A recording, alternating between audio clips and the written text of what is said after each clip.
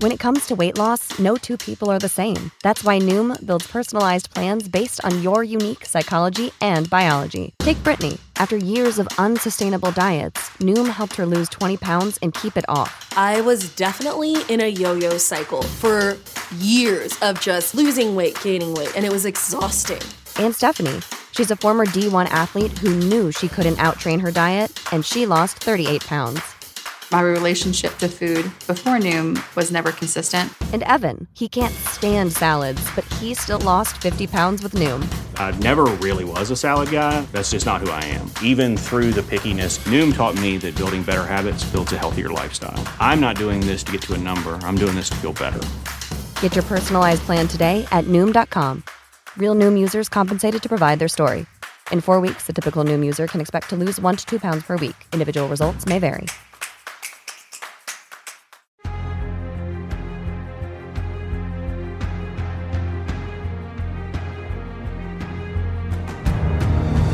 Hey everybody, welcome to Take the Black Live, the show where myself, Dan Selke of winnerscoming.net, and Mia Johnson of fansided.com and dorksideoftheforce.etc. Talk about all things com or net, what is it? .com. .com, beautiful. Talk about all things science fiction, fantasy, books, TV, movies. I'm sorry if you're trying to watch on Facebook and it's a little bit wacky right now, but we will bring you our level best anyway, because as always, there's a lot going on in the nerd space. Mia, how are you today? And hello, Julia. I see somehow you are in. I'm glad. Hi, Julia. She made it in. I'm doing pretty good. We've got a little gray, cloudy day over here, but you know what? I think I'm ready for fall weather.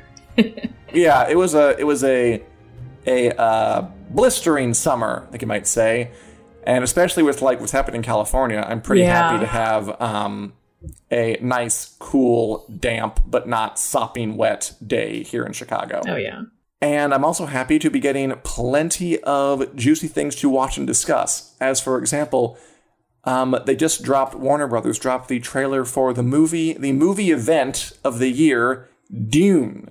The movie from Denis Villeneuve. I'm pretty sure that's how you say it.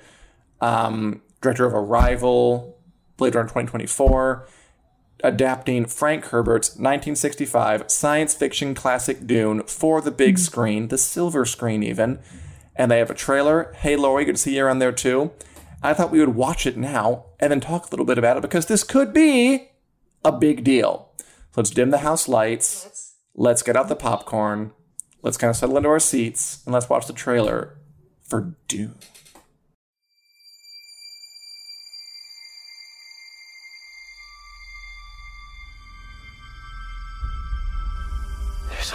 To me. There's something awakening in my mind. I can't control it. What did you see? There's a crusade coming.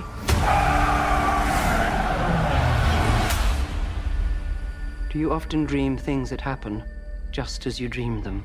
Yes.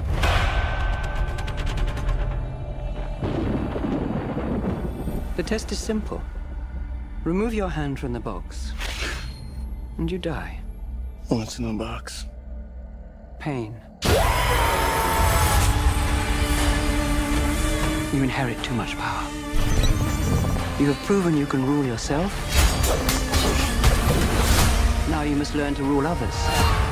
Something none of your ancestors learned. My father rules an entire planet. He's losing it.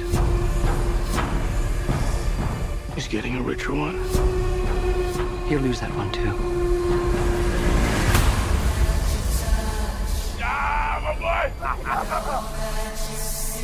Arrakis is a death trap. I'll kill him. This is an extermination. They're picking my family off one by one. Let's fight like demons. An animal caught in a trap will gnaw off its own leg to escape. Okay, that's a bit of the trailer for Dune, not the entire thing. It was very nice. Okay.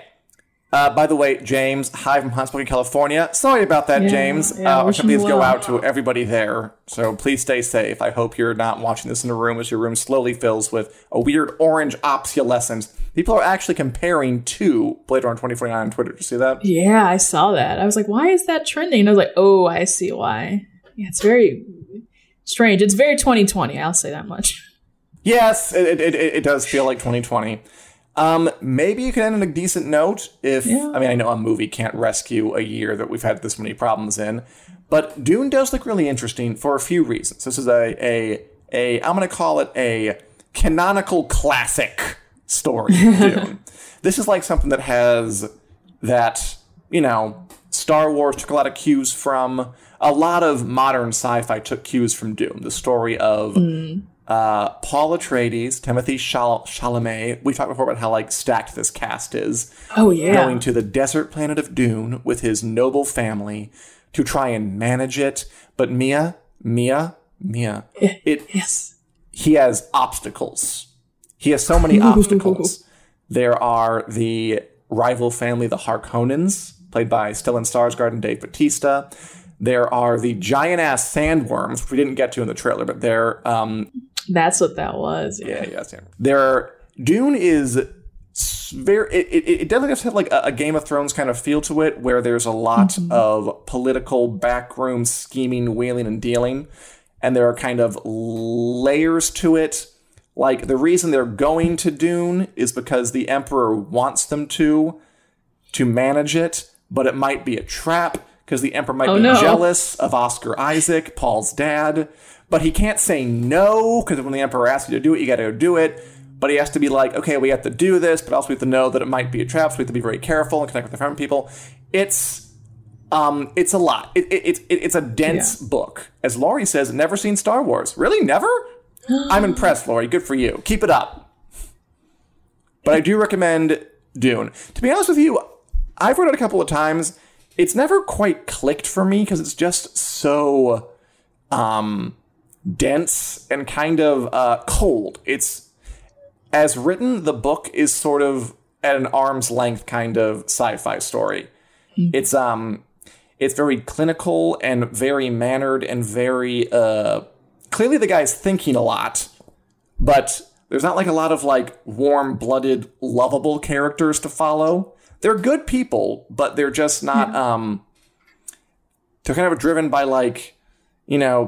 duty and the need to turn this desert planet into a verdant green wonderland. And there's a lot of, again, scheming, dealing, wheeling. It's sort of a hard book to get into. And maybe for that reason, it's never been made a great screen adaptation. What do you think of the trailer, Mia, and of what the story in general? The trailer looks pretty interesting. It does seem like a lot to take in. But I mean, really, if you're, if it's adapting any kind of book or news story, it's you're going to have to get used to the new characters, the new environment, the new setting. I remember I was discussing this with my dad because I was telling him the trailer was going to come out. And he was like, yeah, because he's a sci-fi buff like me. And he was like, I remember going to see the original. And he was like, it did not make sense to him. He didn't get it. He was disappointed.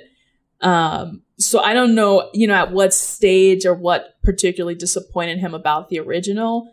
But it at least this one looks nice and clean and the cast alone, I think, would be enough to get people to come. I mean, Zendaya. The cast is amazing. Yeah, you have Zendaya as Chani, I'm just going to throw out some terms at you, just at all of you. Get used to it now. The Fremen people are the native inhabitants of Dune. The Sardaukar are the Emperor's elite forces. The Gom Jabbar is the little weird poison dart thing the old lady put up Timothée Chalamet's neck. Oh. The Kwisatz Haderach is the messiah figure that Timothée Chalamet may grow up to be. The real name of Dune is Arrakis. There's a lot of words. It's a lot of words. A lot of fantasy sci-fi stuff has a vocabulary. It's kind of once you know it, you're part of the fandom, If you care enough to know all these words, you're probably a fan. That can be a good and a bad thing, right? It can be a good thing because, it gives you something to turn over and to think about. It can be a bad thing because it's a barrier to entry. But right. I do love the director. The cast, as I said, is remarkable. Timothée Chalamet, Oscar Isaac, Charlotte Rampling as the Reverend Mother. You got Jason Momoa as his sword master tutor guy. You got Dave Bautista, lately of Guardians of the Galaxy, being one of the villains. Gotta love that. And Julie, it's not a show, it's a movie. Look at that, a movie we're talking about. Just a one-off, a quick little, probably 2.5 hour sit down at the, theater via. Ooh, speaking of which, what's that really? I've heard some rumors-ish about the release date, especially because Wonder Woman's supposed to come out around November. And now they're like, well, what if we push it to December? And then that also pushes Dune back to 2021, which would be incredibly sad. It's possible. I mean, at one point, I was worried Dune might not come out in 2020 at all. I mean, not really worried. If that's the safe thing to do, fine. But now that they've opened the New Mutants in Tenet, and I mean, come hell or high water, it happened. They opened, people went to see it. I feel like the pall has been lifted a bit. There's no more taboo.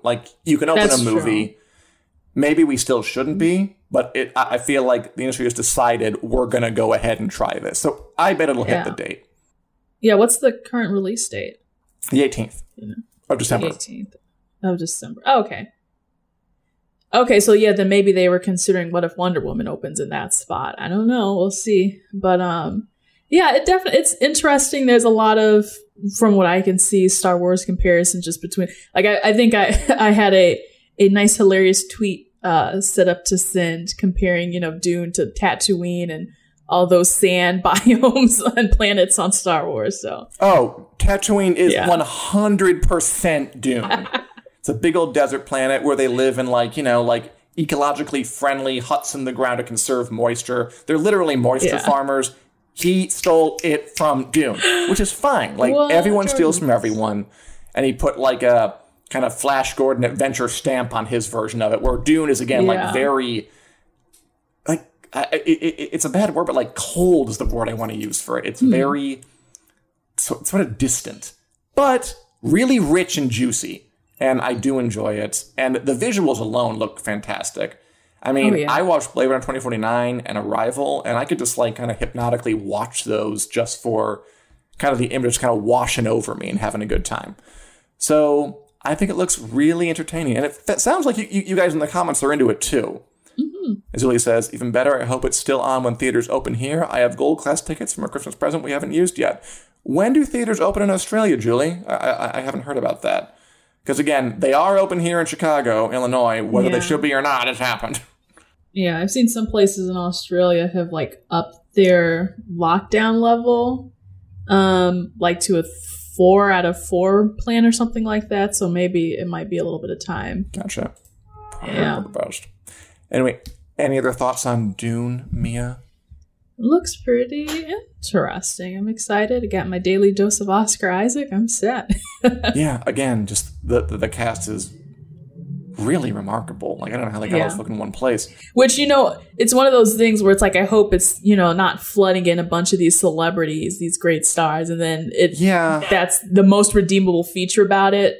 Aside from cinematography looks on point, and I don't think you can deny that, the effects, but then just the overall movie, I'm hoping matches the level of excitement, with the amount of big names in it. I will say, I wasn't wild about the trailer using a Pink Floyd song for the background. That's okay. I was like, why? There's a song stuck in my head right now. Oh, but it doesn't sound like that song. That's Eclipse from Pink Floyd. Yeah. It's all right, you're trying to sell this cool new sci-fi movie and you're like, let's get a song that the boomers love. And it's just I don't know. It's just the right way to go for it.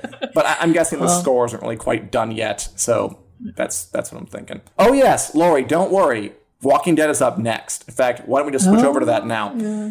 After I advise you all, if you want to listen to us in podcast form, your way to work, at the gym, if you're still going to that, we are available on iTunes, Google Play, etc., and so forth. But yes, Lori, we are talking about Walking Dead because today there was some huge news.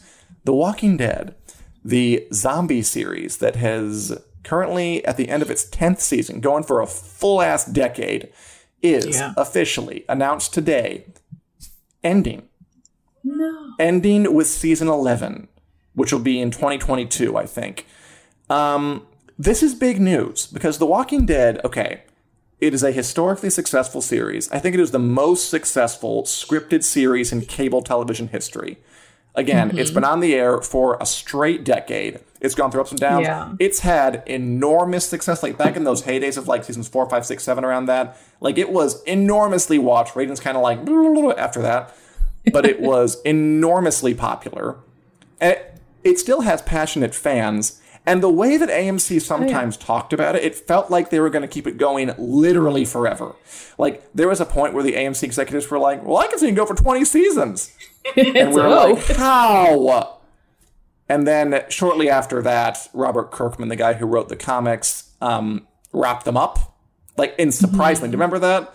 Like, it was like a surprise final issue. Like, whoops, it's done. I didn't know, because that was going to be one of my questions. Like, have they caught up to the comic, or like, is there enough comic book material to go off of? Is that over? Is that going to keep going? So that is also interesting to kind of know that they're like, okay, we're about to put the brakes on this train. As Julie says, she actually likes it now. And Lori says, yes, it's time. I feel like that is a sentiment I'm seeing a lot of online. Like, the sentiment seems to be, there are folks who love it, and I watch it sometimes. I'm not like a passionate Walking Dead fan. That maybe the show has kind of overstayed its welcome a bit and probably should have ended a couple of years ago. And I certainly don't get the idea that folks wanted to go on for like 20 seasons. Especially since they're like losing cast members left and right.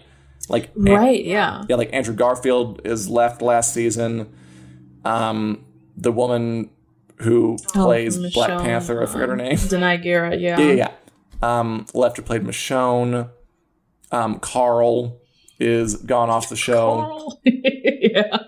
Yeah, unfortunately, it seems like, and again, I don't know the whole scope of it, but somewhere around the Negan era. Yeah. And that was really exciting. It was, heartbreak. Like the Glenn stuff was very heartbreaking and all of that. But it was like that season 7 or 8, from my perspective, is where it kind of got a little slow. It was like stories were just like slowly treading along. There wasn't a lot happening. But from my understanding, I think season 9, if not 10, might have been a little bit better. I think with the new showrunner is what it sounded like. Who I think that's who I think the showrunner is. But she was, it sounded like she picked it up. But now, I think if it comes to an end, I think that's fine. I think they've kind of reached that point anyway. And like a lot of people were saying, The Walking Dead, this series is over, but not the universe as a whole, because there's so much more to go. No. Okay. the other bit to this is, yes, The Walking Dead is ending. And some great comments right now. We're going to read them in just a second, but let's get through this next bit, because it is like the other half of this story is that The Walking Dead is over with season 11. But is it though? Like, is it really over? Because let's see. We have Fear the Walking Dead on, which is a spin-off show that started I think it's going into its 6th season now. So that's already kind of an old show by cable television standards. We have The Walking Dead World Beyond, which is a kind of young adult YA teenager zombie survival drama coming up, I believe, when The Walking Dead season 10 finale airs in early October. We have, and they just announced 2 more. They announced Tales of the Walking Dead, which will be like a show that it's going to be episodic. Like, it'll look back into earlier characters and just give them one-shot episodes. Mm-hmm. And then they have a spin-off being made about Carol and Daryl, who are the dynamic duo from way back in the first season, who I do like. But so great. We're losing one show, but there'll be 4 damn Walking Dead shows on air this time in 3 years.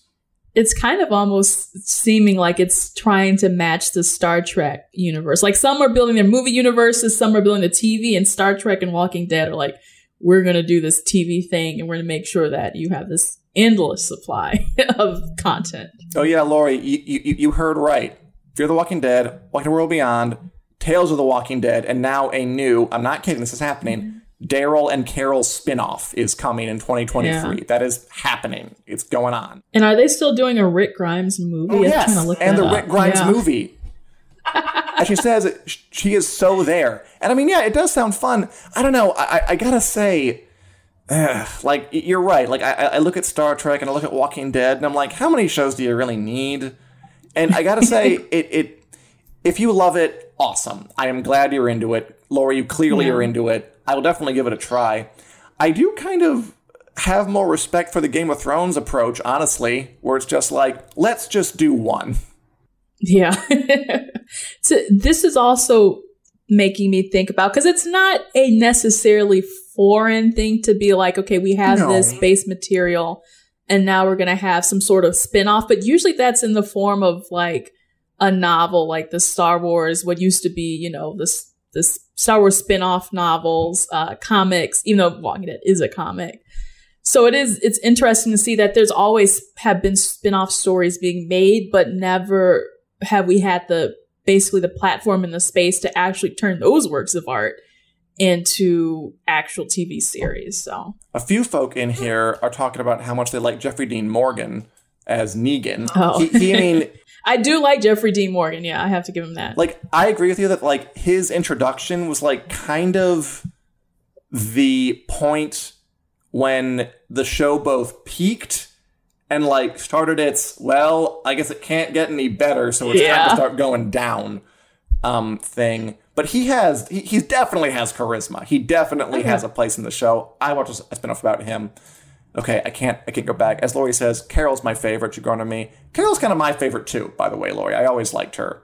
Her transformation from kind of waifish, abusive relationship survivor to borderline psychopathic, cold-blooded killer to warm mother figure. She had a journey, is what she had. I didn't mind that at all. Is the whole, like, the Carol, the ship, you know, Daryl and Carol, are they, like, still romantically entangled, or has it ever happened? What's the status They never of that? were. I mean, Lori, you're the expert. I don't think they ever were officially together. Yeah. Right? Because she liked, you guys. who was the king, right? Oh, yeah. I forgot his name. Ezekiel? The Tiger King. He was totally the Tiger King. That's the last, like, I remember her, like, wanting to be with somebody, and then that's when I dropped off. Right. Yeah. Not a bad show. Just, it's a lot. And I just wonder if, like, any franchise can sustain that much stuff. And I know that, like, the vogue right now is to just get as many shows as you can. Like, Star Wars, too, are rumored to be having, like, and they are, The Mandalorian and maybe an Ahsoka Tano show and The Bad Batch and a show from the Russian Doll showrunners coming. Like, they're also gearing up to have all these, like, Shared Universe shows, all the Marvel shows that are coming, Loki and WandaVision and Falcon and Winter Soldier, which are all we'd like to be watching that already, by the way. Do you realize? I know, how strange. It is too bad.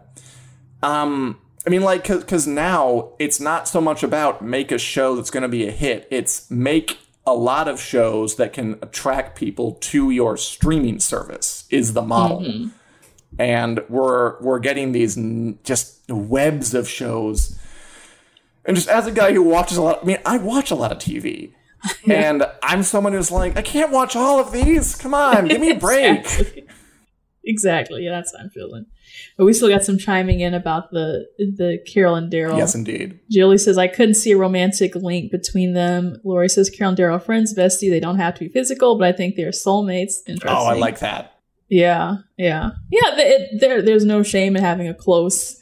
If I can remember this point for Tenet about, you know, not needing romantic lead or, you know, romanticness, I understand where they're coming from. Totes. Yeah, I always like them. If you're gonna have a spinoff, those two are the ones.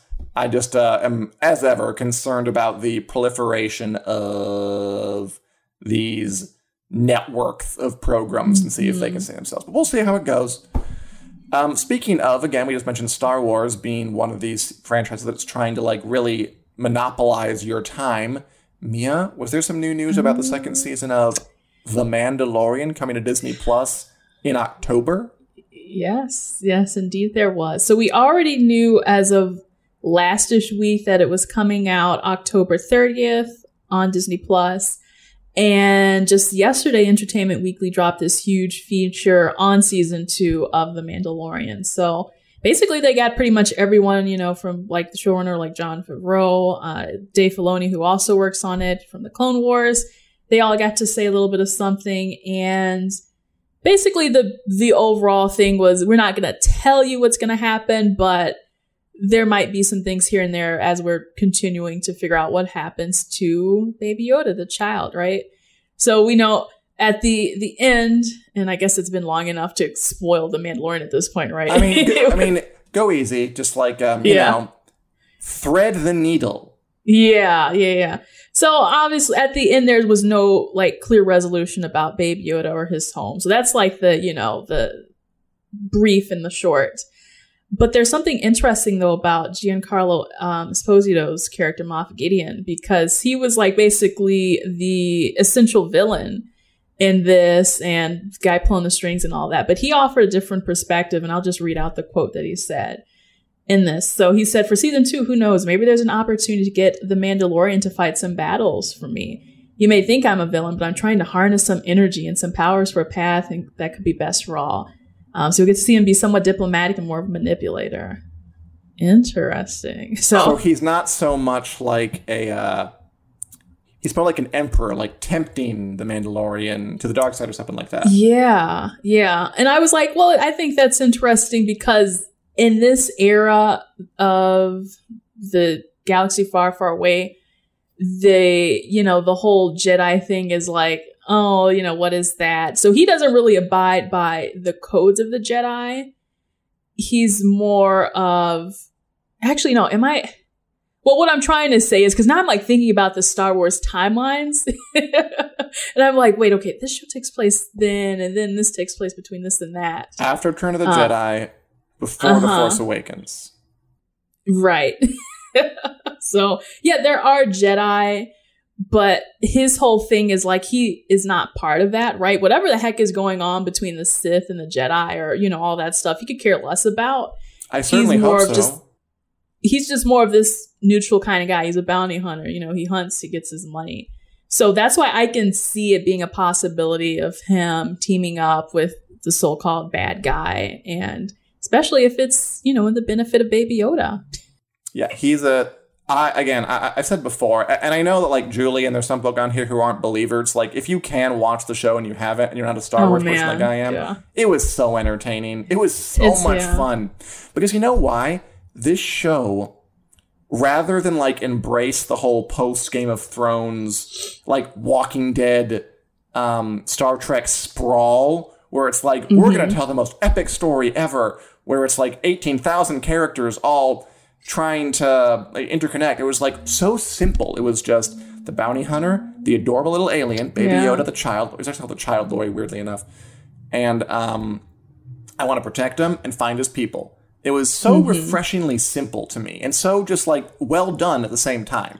Like a simple story, well told. And I gotta say, like part of the interview, they were like, "We're gonna go into like more." He literally said, "We're gonna go into more Game of Thrones direction."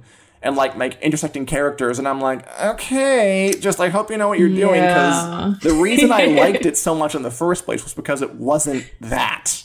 Yeah, I have that quote. So Jon Favreau said, he's like, as we introduce other characters, there are opportunities to follow different stories.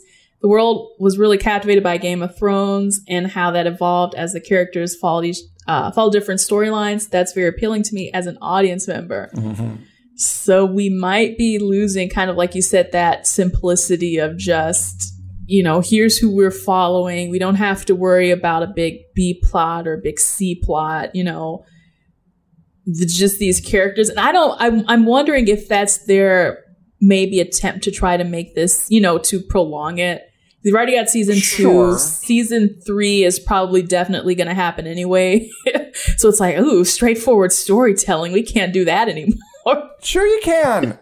Like, didn't like Gunsmoke last for like 25 damn seasons or something? And all that was like a different cowboy every single episode, just something different. Like, yeah. Like, what I like about it is that like Now, since everybody is trying to do the Game of Thrones thing, everybody from like The Witcher to Star Trek is trying to do like the big sprawling thing. Like simple and episodic actually feels kind of revolutionary again to me. Yeah. Like that's what feels different, which was the real spirit of Game of Thrones, by the way, doing something different that no one had done before. So that's my wish for it. But, you know, I did love the first season. So certainly until I see it and I hate it, I'm excited for it. Oh, yeah, for sure. Yeah. And they're bringing basically everyone back. Pedro Pascal, obviously, in the lead. Gina Carano was Cara Dune. We saw a little bit of her. Carl Weathers as Grief Karga. Yeah. So, yeah, the gang will all be there. And fun fact, because I was like so worried, I did not have faith that this was going to come out on time. And they specifically addressed in this article, they said that they wrapped filming like 4 days before the COVID shutdown happened. I was like, phew. And then it was like, well, you know, we still had to do like the score with Ludwig Göransson, who's really awesome. And so they somehow figured that out, like, you know, through tech, basically, like recording separately or recording in small groups. So I'm sure they probably pulled it off flawlessly. Oh, yeah. I mean, it's Disney. They will, yeah. They will find down the there way. that Julie wants to watch it, doesn't have Disney Plus. And Lori says, you can just stream it online. We won't tell if you don't. Just be careful. That's like, I had tweeted out another portion of that article where Jon Favreau was like, yeah, I was like in Paris or somewhere, and I saw this big mural of Baby Yoda, and I just couldn't believe that it had gone so viral. They haven't even seen it yet. It hadn't even hit Disney Plus in Europe. I was like, I mean, you're right, but let's be real, John. People have been watching in Europe before Disney Plus dropped it there. I mean, yeah. I mean, that's another little wrinkle to these to this idea of having all these shows to lure you to streaming services. Like, does it really work, or does it just make piracy more of a thing? Like, I wonder how many folks have watched Mulan who do not own Disney Plus. Yeah. And don't want to pay $30 extra if they do. I'm just saying, I didn't do it, or did I? I didn't. You can't tell me anything. Don't report me. Don't call the cops. But yeah, I wonder what's going to happen with that. Okay, we're going to move on really fast before our final topic. I just wanted to say a couple brief words about the Venture Brothers. I'll be quick because I know that nobody watches this show. So the Venture Brothers was an Adult Swim cartoon, began 17 years ago, that I absolutely love. I've loved it for over a decade now. It's about, how do I describe this?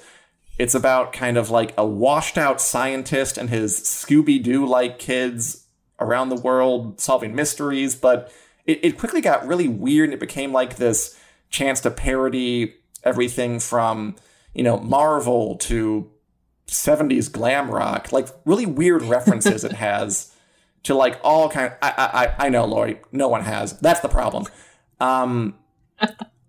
It got very strange. The characters are very, very well drawn and lovable, and it got canceled this past week. I just want to say a few words about it because I'm sad it's canceled. I hope HBO Max or Disney Plus or Netflix, someone can revive it, because I want to see a final season where it all wraps up. I thought it was a great, underappreciated show. I mean, and Lori, like, the problem is no one watched it. Like, so it's fine. Like, that's why it's been canceled. Because it's kind of like the funny version of Dune. It's very, very dense and sort of, like, hard to break through. But once you did, I thought it had a lot of rewards to give you. Lots of memorable characters, one-liners. I always felt like my pop culture knowledge got kicked up after I watched it, because the references they made were so, like, not the normal nerd references that I would go on and be like, what are they talking about? And, like, I would learn things about these obscure sci-fi fantasy that I've never heard about before. They were just really on top of that. It was a very singular, unique vision, and I love that. This is not a show that was going to just jump on the Game of Thrones bandwagon just like everybody else was. The show always went its own way. And for that reason, it probably never caught on as big as it might have if it kind of played to the broader audience. But I love how singular it is, and I'm very sad it's going away. And Netflix, Disney Plus, HBO Max, if you're watching this, and you know, I'm sure you are, Please revive the Venture Brothers for one final season 8. Thank you. Oh, this has been a message from Dan.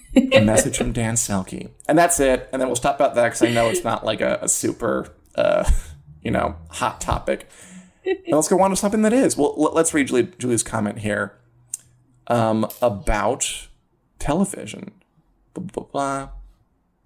Okay. Yes, you need to do something before the Wheel of Time starts. That's for sure. About getting TVs. Yeah, I'm looking forward to that too, Julie. I'm almost done with book 3. And I'm going to be well into it by the time that TV show starts. And I'm going to be all over it. Looking forward to it. Okay, for a better topic, Mia, you again brave the movie theaters. Mia Daredevil Johnson here, just going to the theater, risking life and limb. And you saw Christopher Nolan's Tenet. Yeah. What is it? How is it? Oh, I sure did see it. Oh, man, did I see a movie? Wow. Yet again, I come on this wonderful program to express how super duper impressed I was about such a ambitious film. And I think this has kind of been the sentiment that I've seen from like a lot of people. Now, I will say, I'll start with some pros because there's some good things to say. So nice of you. The leads obviously were phenomenal. It's David Washington. I don't know why I've like heard his name 700 times by now. The leads, Robert Pattinson. Well, I mean, how could they don't remember the guy's name? Just saying. Let's see. John David Washington. Okay, John David Washington was phenomenal. Robert Pattinson, Elizabeth Debicki, and also Kenneth Branagh were all in it. They all acted the part. It's like it is a. When Christopher Nolan makes a film, he really makes a prestigious film. He does. Christopher Nolan loves his highfalutin, high-quality, pristine movies. He doesn't want you to pirate this. He wants you in the theater. Oh, no. Because if you don't see it in the theater, Christopher Nolan, you'll ruin the experience. Yeah, we did even go see it in IMAX, which, I wouldn't say made or broke the experience. But where the action is really great, and I see where he was going with, to me, this was a little bit way too ambitious, a little too, I think people have boiled it down to confusing. Yeah. Like, what is it? Like, what's the plot? So excellent question. All I know is like spy thriller. Yeah, it really is a spy. And again, John David Washington makes a great spy, but it's like he is some sort of operative, some sort of spy. And he gets picked up by this agency called Tenet. And they're basically like, we need you to track down this. They find out about these in what they call it inversed materials. So like if I have this and I drop it, I can actually just pick it up. If it's on the table, I'll pick it up in reversed action. Again, it's I already can do that. not I can pick things up. How's that impressive? Right. So it would do. Okay. So this is lip gloss, right? This is my magic. Okay. Lip gloss is on the table.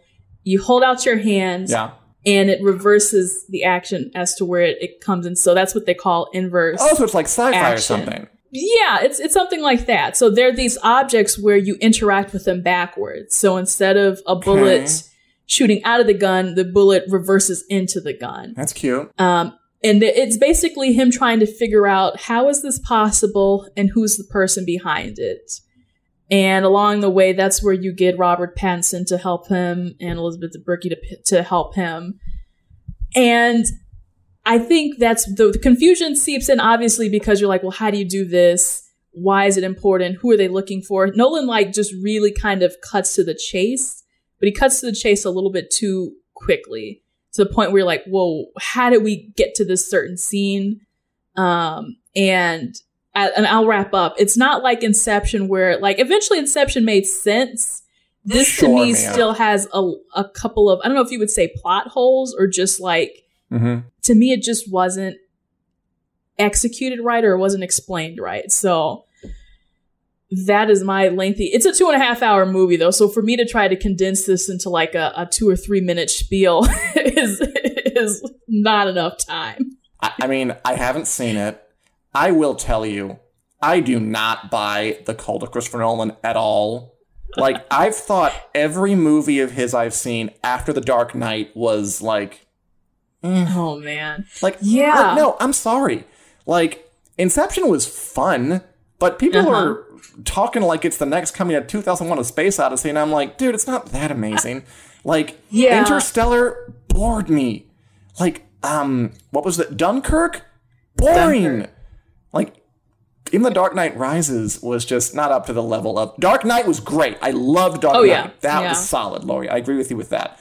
But the rest of them, like, I feel like he may have gotten to the point where he's been told... Like, he feels like a guy who has been assured he's a genius and is sort of letting all that hang out on film. And if you ask me, it hasn't really made many movies really worth crowing about. Mm-hmm. And I know, like, he has a passionate group of followers. I'm not one of them. And I'm not sure if I would have seen Tenet even if we weren't beset by a plague. Yeah. I thought I was, like, a fan of his. I think I really just like Memento, and I really like... Memento was good. Yeah, his early one. Inception, of course, Dark Knight. But yeah, after that... It seems like he's always trying to out Nolan himself, which I feel like it reaches this bubble or this peak. And to me, Tenet was definitely that peak where it's like clever, but not clever enough for you to pull off, the good idea in your head. So sorry for that, Christopher Nolan. Soundtrack though, Ludwig Göransson, that is amazing. If you hear everything is like booming and deafening, but I will give it that. I would hope that he gets an Oscar nom for that. Cool. I do love that composer because the Mandalorian soundtrack, back to that again, amazing soundtrack. Oh, yeah. I love that soundtrack. And again, I'm not usually a guy who's like, the music is amazing. But like that one stood out to me when I was listening to it. Like, oh, I could listen to this. It's like spaghetti western meets space opera meets something new and original. Loved it. So I'm glad you found Tenet to be mediocre to good. Yeah, that's a good. I did watch Mulan though. That one was a little better. I didn't watch that one, but again, definitely not the same as the original, but I think it's got that Disney live action charm to where it's like, I guess I don't hate it. It's it's pretty good. I'm watching more of The Last Kingdom. Finally, I'm finally getting like really into it. I'm deep into it now. I've taken forever to get to that, but it's finally happening. And I thought we'd end on a little preview of a show coming to Netflix. I think in just like exactly a week, the 16th. Criminal, which stars Kit Harington, aka Jon Snow, as a smug real estate agent accused of sexual assault who tries to weasel his way out of prison. I thought, might want to know that. That's a fun reversal, right? I imagine he like played Jon Snow as all like honor, duty, yada and yada. It was like, I want to play a jackass. And so he got on this role and just played a real dick, to quote his co-stars. And could be a fun watch if you want to displace yourself and have a little bit of a, you shouldn't be saying those things, Jon Snow. Watch your mouth experience on the 16th. Anything else you're watching, looking forward to? Comments to make, Mia Johnson? Oh, man. No, I think I'm all tapped out. We had a lot to say. We did. I mean, come on. How does it happen that, like, on one day we get a Dune trailer? The Walking Dead is ending. The Walking Dead was one of those things that, like, seemed like it would never, ever end in a million years. And just, know. Like, I guess it's over. I wonder if and keeping up with the Kardashians. Keeping up with the Kardashians. Yeah. Not really our beat, but, like, that's also an institution. That's like 20 seasons. God, 20 years, huh? Yeah, the end of some eras. And they all are still alive. Good for them. This is where we end the show, huh? It is. Anyway, that's been Take the Black Live. We're here every Wednesday, 4 p.m. They didn't throw that one today. Oh, the Lovecraft Country recap. Oh, well, let me interject really quick then and say it was a heck of an episode. Unfortunately, since we are out of time, I'll have to point you in the direction of Lovecraft Country Chronicles. There's a bonus episode here on Take the Black Live podcast you hopefully listen to. And then if you enjoyed that, you can head on over to Spotify, Google, all those good things to listen to my lengthy recap of this past episode. So you gotta listen to it over there, folks. I'm sorry we didn't have time today. We're gonna like a minute and a half, really quick. I liked it. Yeah. It was Indiana Jones-ish. It was a adventure caper. It was heavy on the mythology, which I think is the show's weakness, frankly. So it's probably my least favorite so far, but still fun to watch. But just because of the effects they do. I love the thing where the Yahima was like turned from a corpse into a flesh and blood person in reverse. That was so good.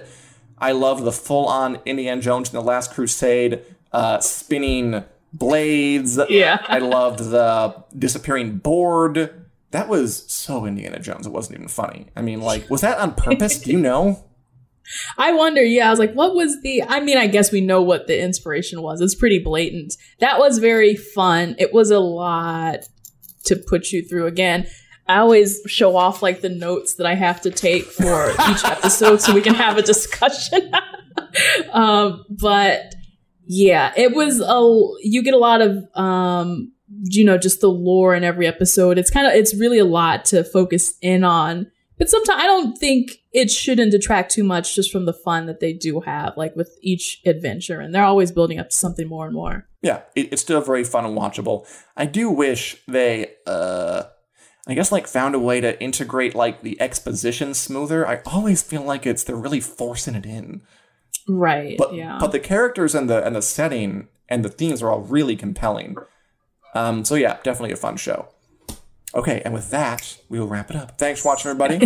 Thanks, Julie, Lori, Christian, everybody who's watching. Back here next week, Wednesday, 4 o'clock Central Standard Time here on the Winners Coming Facebook page. Thanks for watching, Lori. We'd love to have you back again. And hope you have a splendid week and a lovely weekend. Bye-bye. Bye.